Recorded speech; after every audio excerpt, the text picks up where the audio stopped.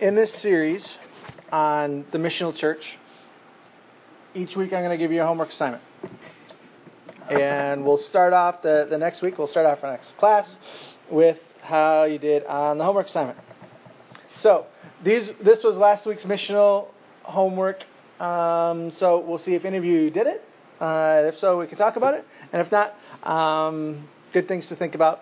Even if you didn't do it, it'd be a really good thing to think about as well. But before we go any further, I'm going to pray and ask that God would bless our time. God, again, thanks for meeting us at the table. Thanks for being in our conversation and reminding us as we are in community that you also exist in community and you are near to us and you can be found. Thank you for the incarnation. Thank you for the ways that you stepped into our world. Set us an example, showed us how to live, but also showed us who you are, who God is. So teach us tonight, we pray. In Jesus' name. Amen. So the two-part homework from last night was who or what? What was that? Last week, thank you. Yeah, teacher mode, seriously. Identify at least two people groups or geographical locations in your city or neighborhood to which God is looking to send someone. So we'll start there. Were you able to identify any place that God wants to send someone? Or any group of people? Yeah, that's a great place to start. Say, where does God tug my heart? And yeah, stories of kids who can't help themselves or are forced to help themselves. Listen to that. Lean into that. For me, for this first part, the geographic location for me, Centennial Lakes. Don't know exactly why or what that means, but I know that that's a place that God has put on my heart. That's why I keep bringing that up. And when it comes to people groups, I love speaking Spanish. And so that's a group of people that are on my heart. Spanish speakers. And that's a huge group. But for now, that's how I would answer the first question. Also, kind of like Kathy, don't know quite what to do with either of those yet, but those are the things that God is starting to put on my heart. How about the second one? Areas in your life that may need to change for you to be able to say, here am I, send me. These are good questions to think about. We'll keep moving on to new material. So last week we talked about the word missional, coming from missio in Latin, meaning sent or send. And so when we're talking about missional, it's talking about our direction, where we're going. God is a sending God, and we are His sent people.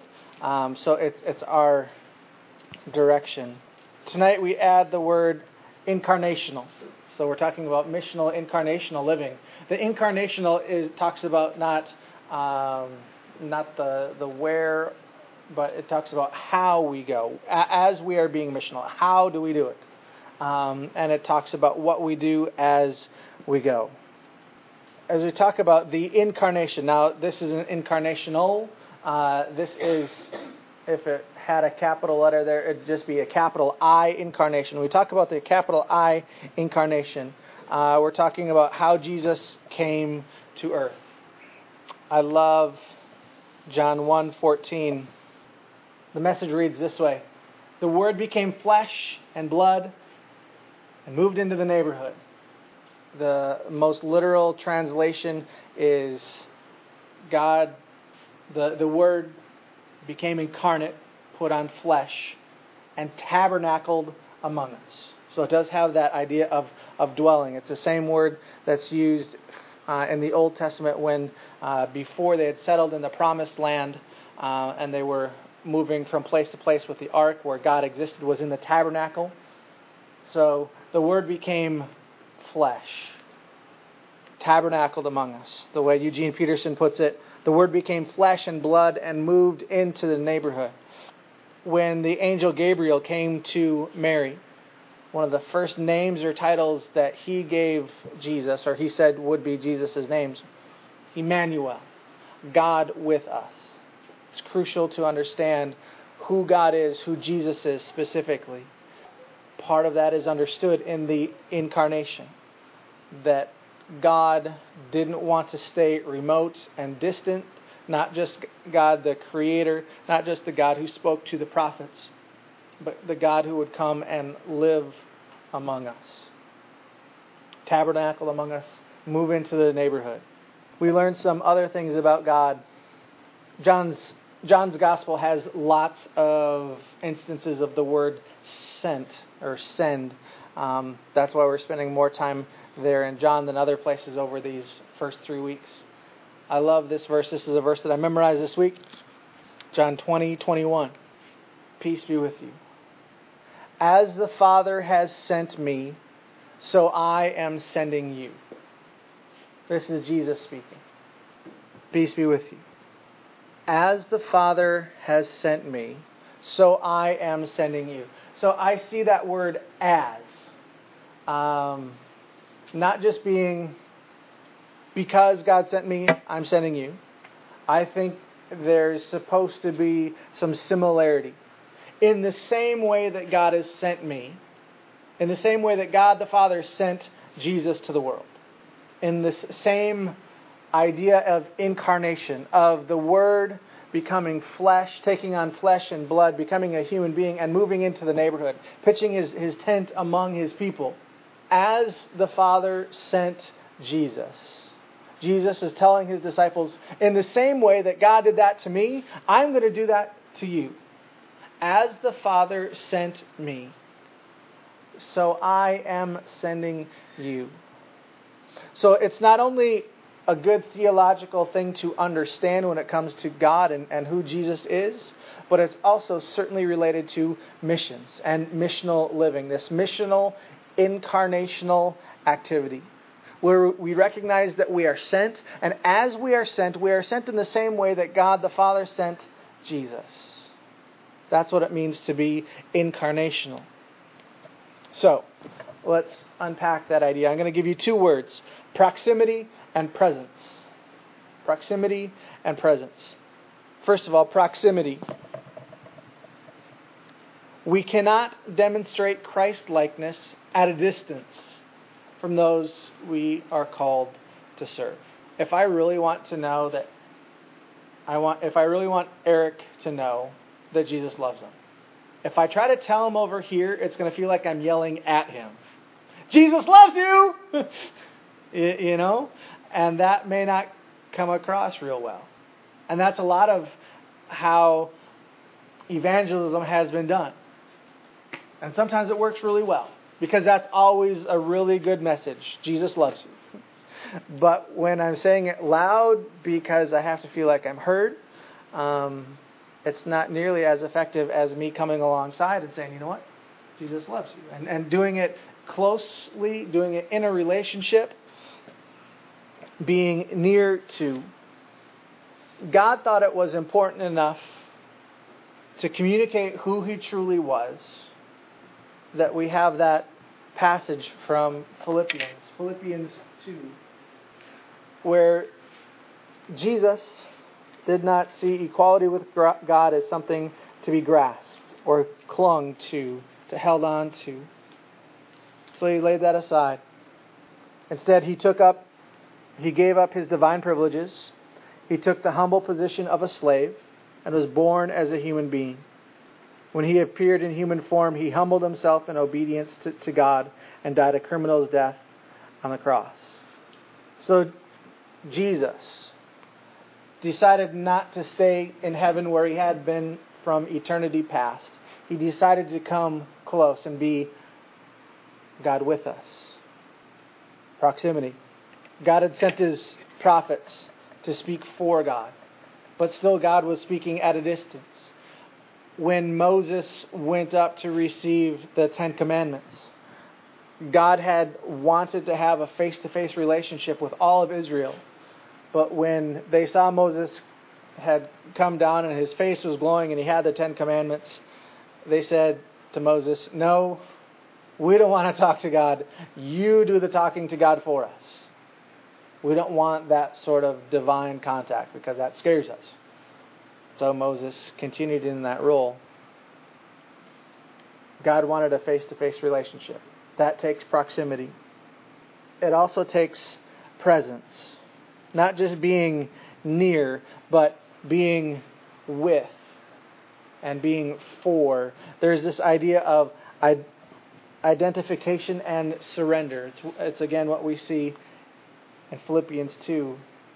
Jesus gave up his divine privileges and he took the humble position of a slave and was born as a human being. Jesus was able to identify with us. Hebrews tells us that in every way Jesus can identify with us and with what we're going through. There's that identification. That's part of the incarnation. And there's certainly the surrender. Though Jesus was God, he did not think of equality with God something to cling to or to grasp. Instead, he gave up his divine privileges. Identification and surrender. So for us, the idea is to be with and for.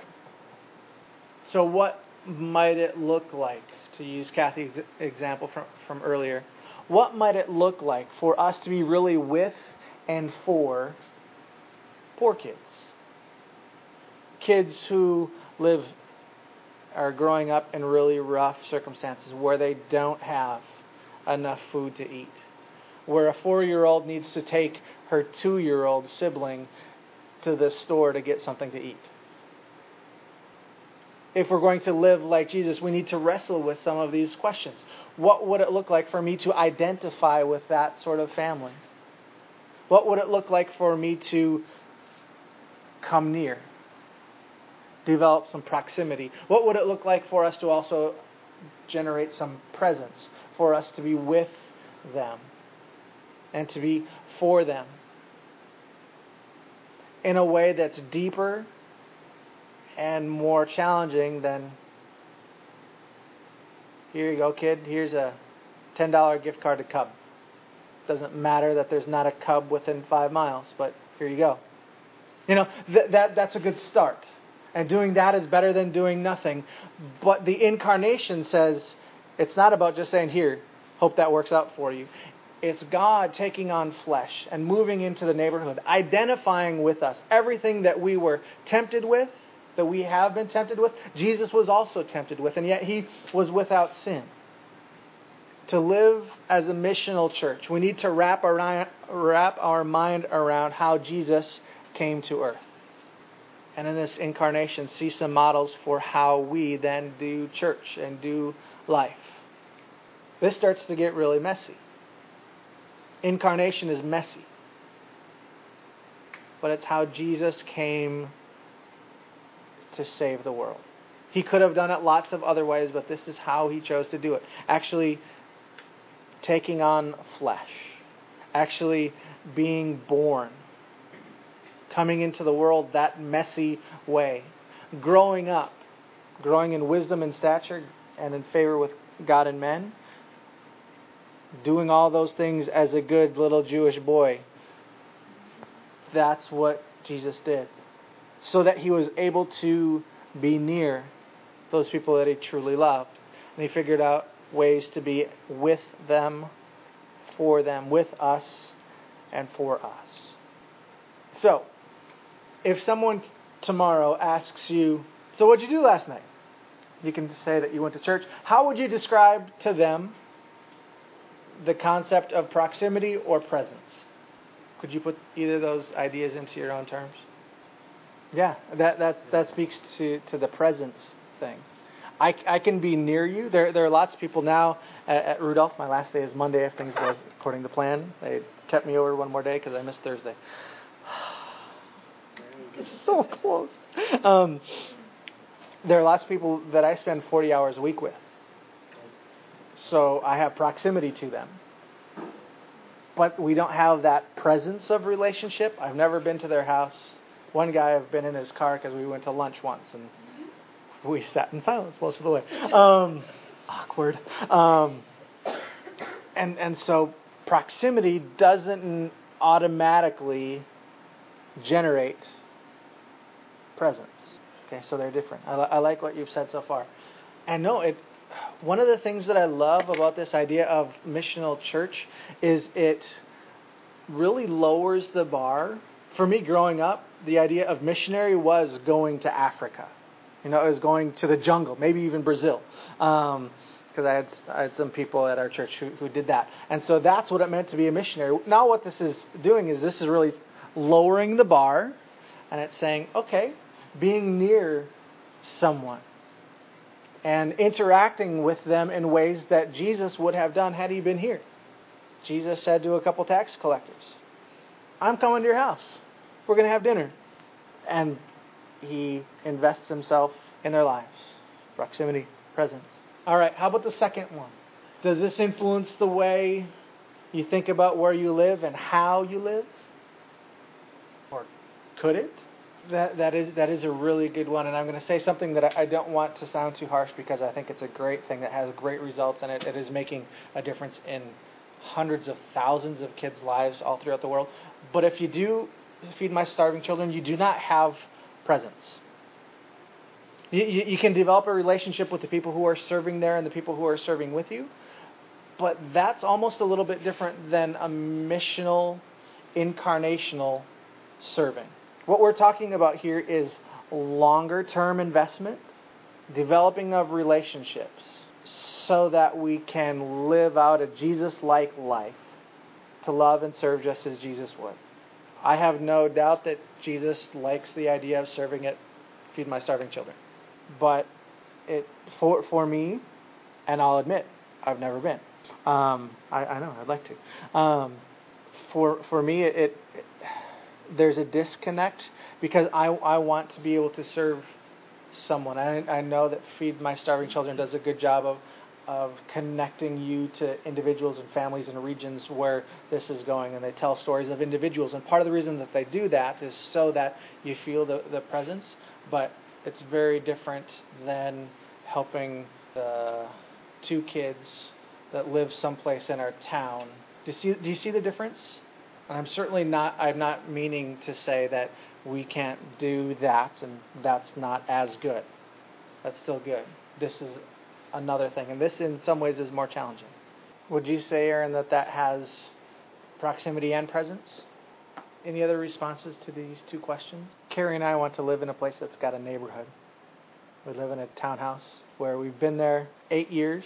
It'll be 9 this fall. And how our townhouse is laid out, you pull into the backside, there's a little pod, and there are 8 garages that face this central area.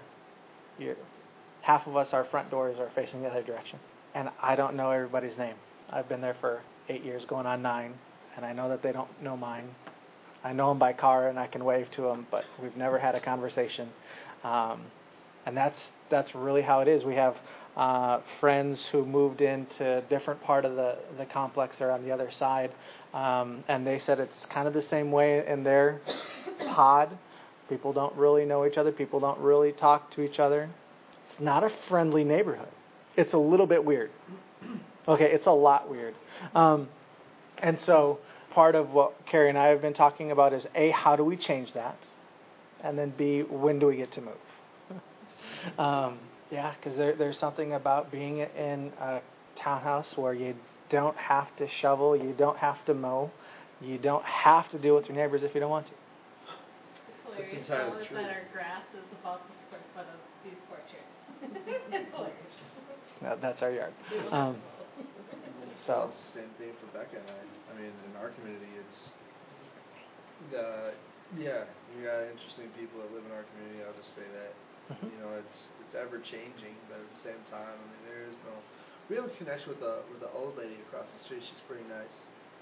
And then the other couple that lives down towards the end of our little section of our townhouse that work for the twins. But other than that, it's not really much of anything. Our neighbors, there's a complete and total disconnect there. Aside from the bass pumping through the walls at 5 in the morning, getting ready for high school. Other than that, I mean, there's a complete and total disconnect. I mean, but to be honest with you, this isn't Christ-like with me at all, but I don't want to know these people. Thank you. I'm just saying, I just don't. Is that wrong? I just don't. Is that wrong?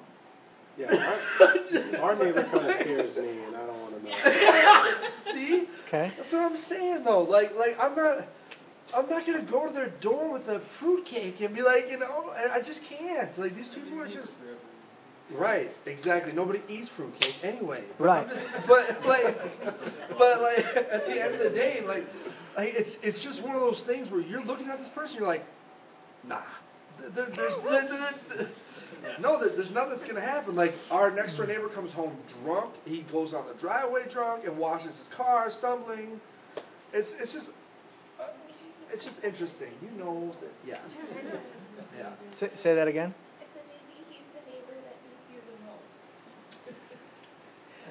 I'm not saying I would be out there giving him a cake either. Right. See, okay. You just think about it differently. I'm just saying he took. Well, no, we're not going to get into all that. Because see, this is when it gets real, and I'm glad that we're having this conversation, because that's not comfortable. No. And it's also really super awkward to say, "Hi, I've been your neighbor for 8 years. What's your name?" Right? My name's Greg. Hi. Yeah, it's going to be really awkward, but one of my plans for this summer is to have a little something. We're not even going to invite people into our house. We've got the little pod. It'll probably be on the backside where everybody's, driveways and stuff meet up, and we'll probably grill some hot dogs, some hamburgers, and say, we just want, to, and I will do it in the idea of like neighborhood unity and safety, that sort of stuff, kind of like Nights Unite block party, and say that sort of thing. Say, you know what? I think it's really good that we know each other's first names. We know a little bit about each other. And then just start there. I'm not expecting to lead anybody to Jesus that first night. Yeah.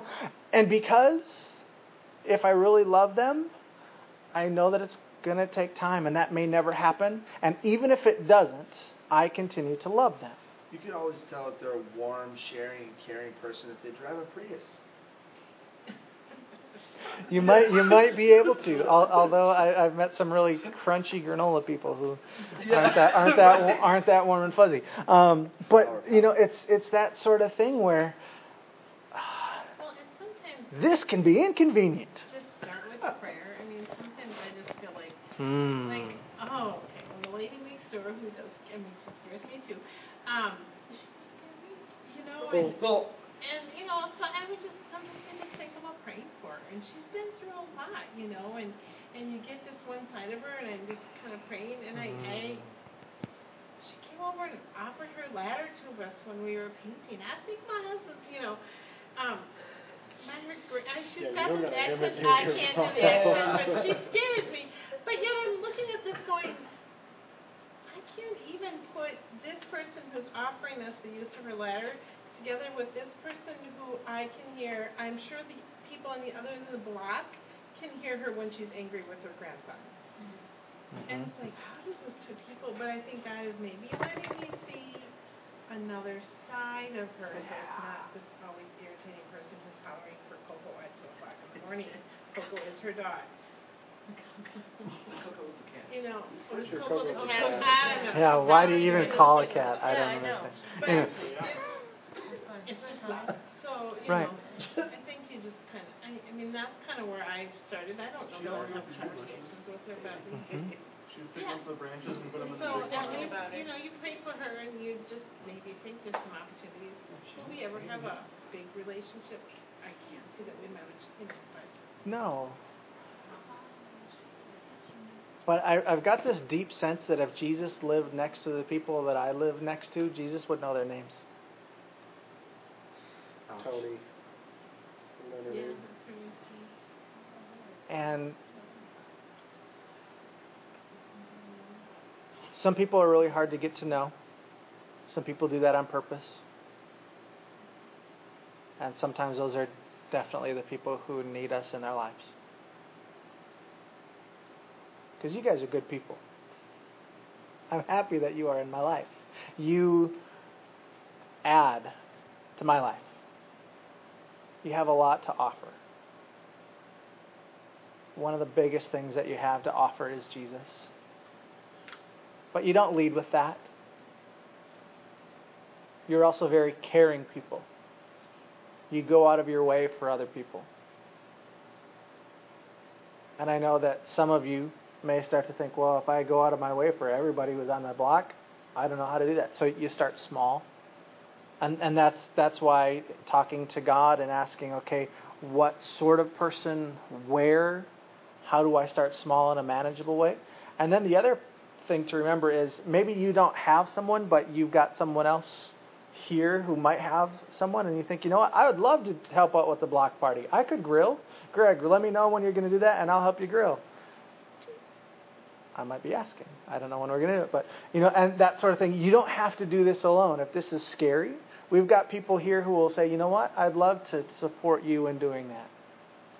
That's part of what it means to then be a missional community. Any other thoughts or comments on this one? These two? Yeah, one of my thoughts is just that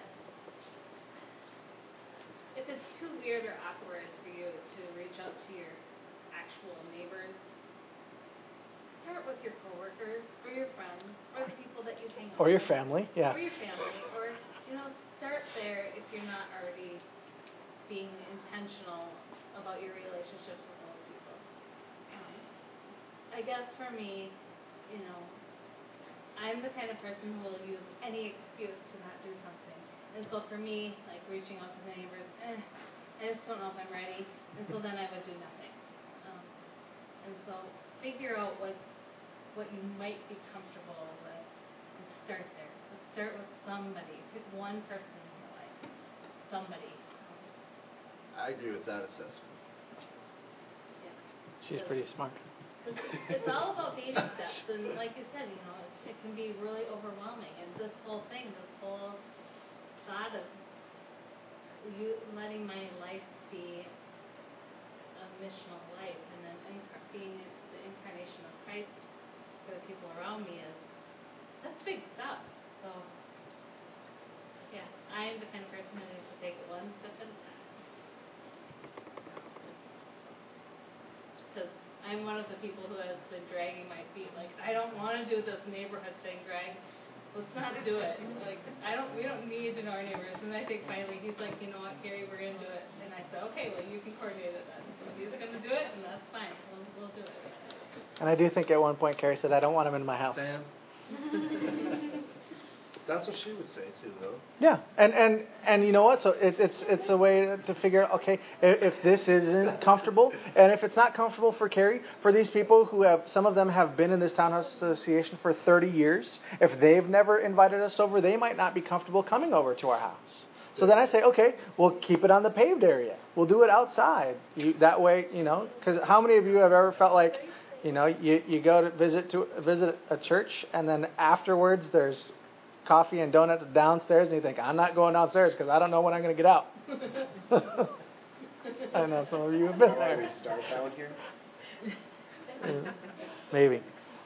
Wow. So, there is something about entering that intimate space before you're ready. This needs to be a public thing, and talking about our neighbors and our pod first, that needs to start very public.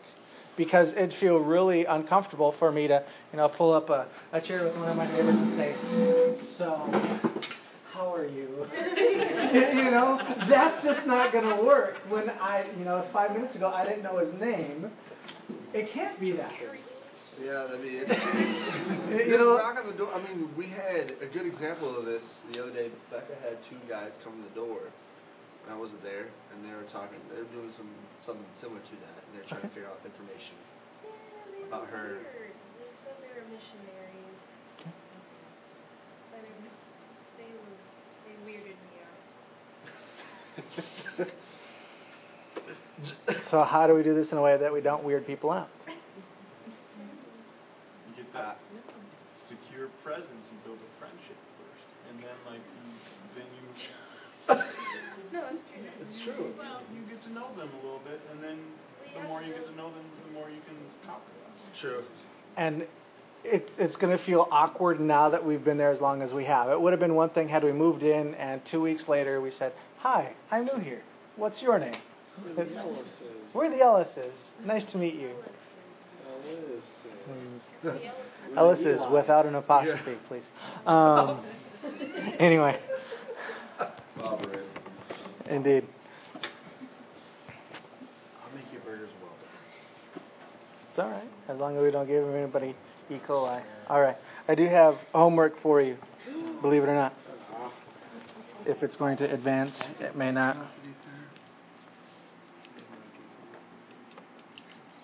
All right. First one. Ask yourself. This is where you start. Am I in close proximity to those to whom God has called me? So for me, one of those Hispanic people, Spanish speaking, I'm not in super close proximity to many. What will I do this week to encourage proximity? Identify one way to experience greater proximity and act upon it. So do you have people in your life that you feel drawn to? Are you in proximity? What's something specific you will do? And if one was proximity, the next one will be presence. Am I experiencing incarnational presence with those I live near? Do I identify and understand the fears and concerns of those around me?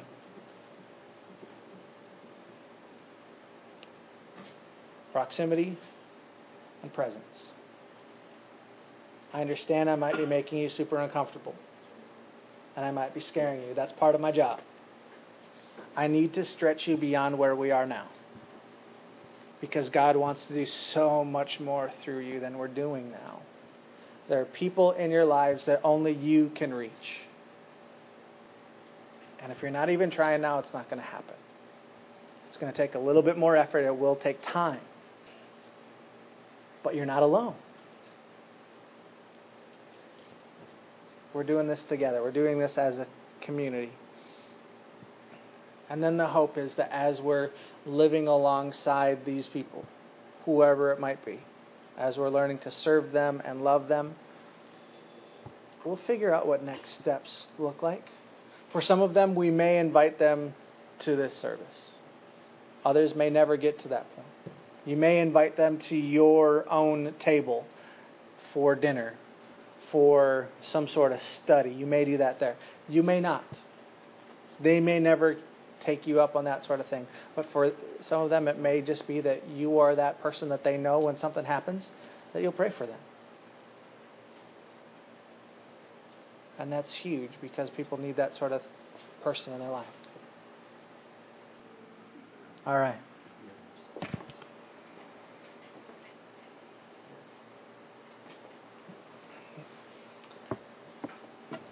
I love the idea that every week you give Jesus to the person next to you. We do that at the table. The body of Christ, brother. You already give Jesus to people. You already give Jesus away. Carrie and I were talking about this week. If you could memorize this, if you're not good at praying off the top of your head for someone, but if they've got something going on in their lives and you say, "Can I pray for you?" If you were to just pray this for them, think about what you would be offering them. You'd be asking God to bless them. You'd ask that God would look at them and smile. You'd ask that God would look at them, give them peace. That's a powerful thing. And so again, this is how we're going to close going forward. Not just me blessing you. It's not about me serving you communion. It's about us serving each other. It's about us being blessed, but also extending a blessing to our world. That's what it means to be incarnational. That's what it means to be missional. To recognize that we're not just receivers. We're not just consumers. But we're in this together. Would you stand? As you are able. And recite this together. The Lord bless you and keep you. The Lord make his face to shine upon you and be gracious to you. The Lord lift up the light of his countenance upon you and give you peace. Have a great week.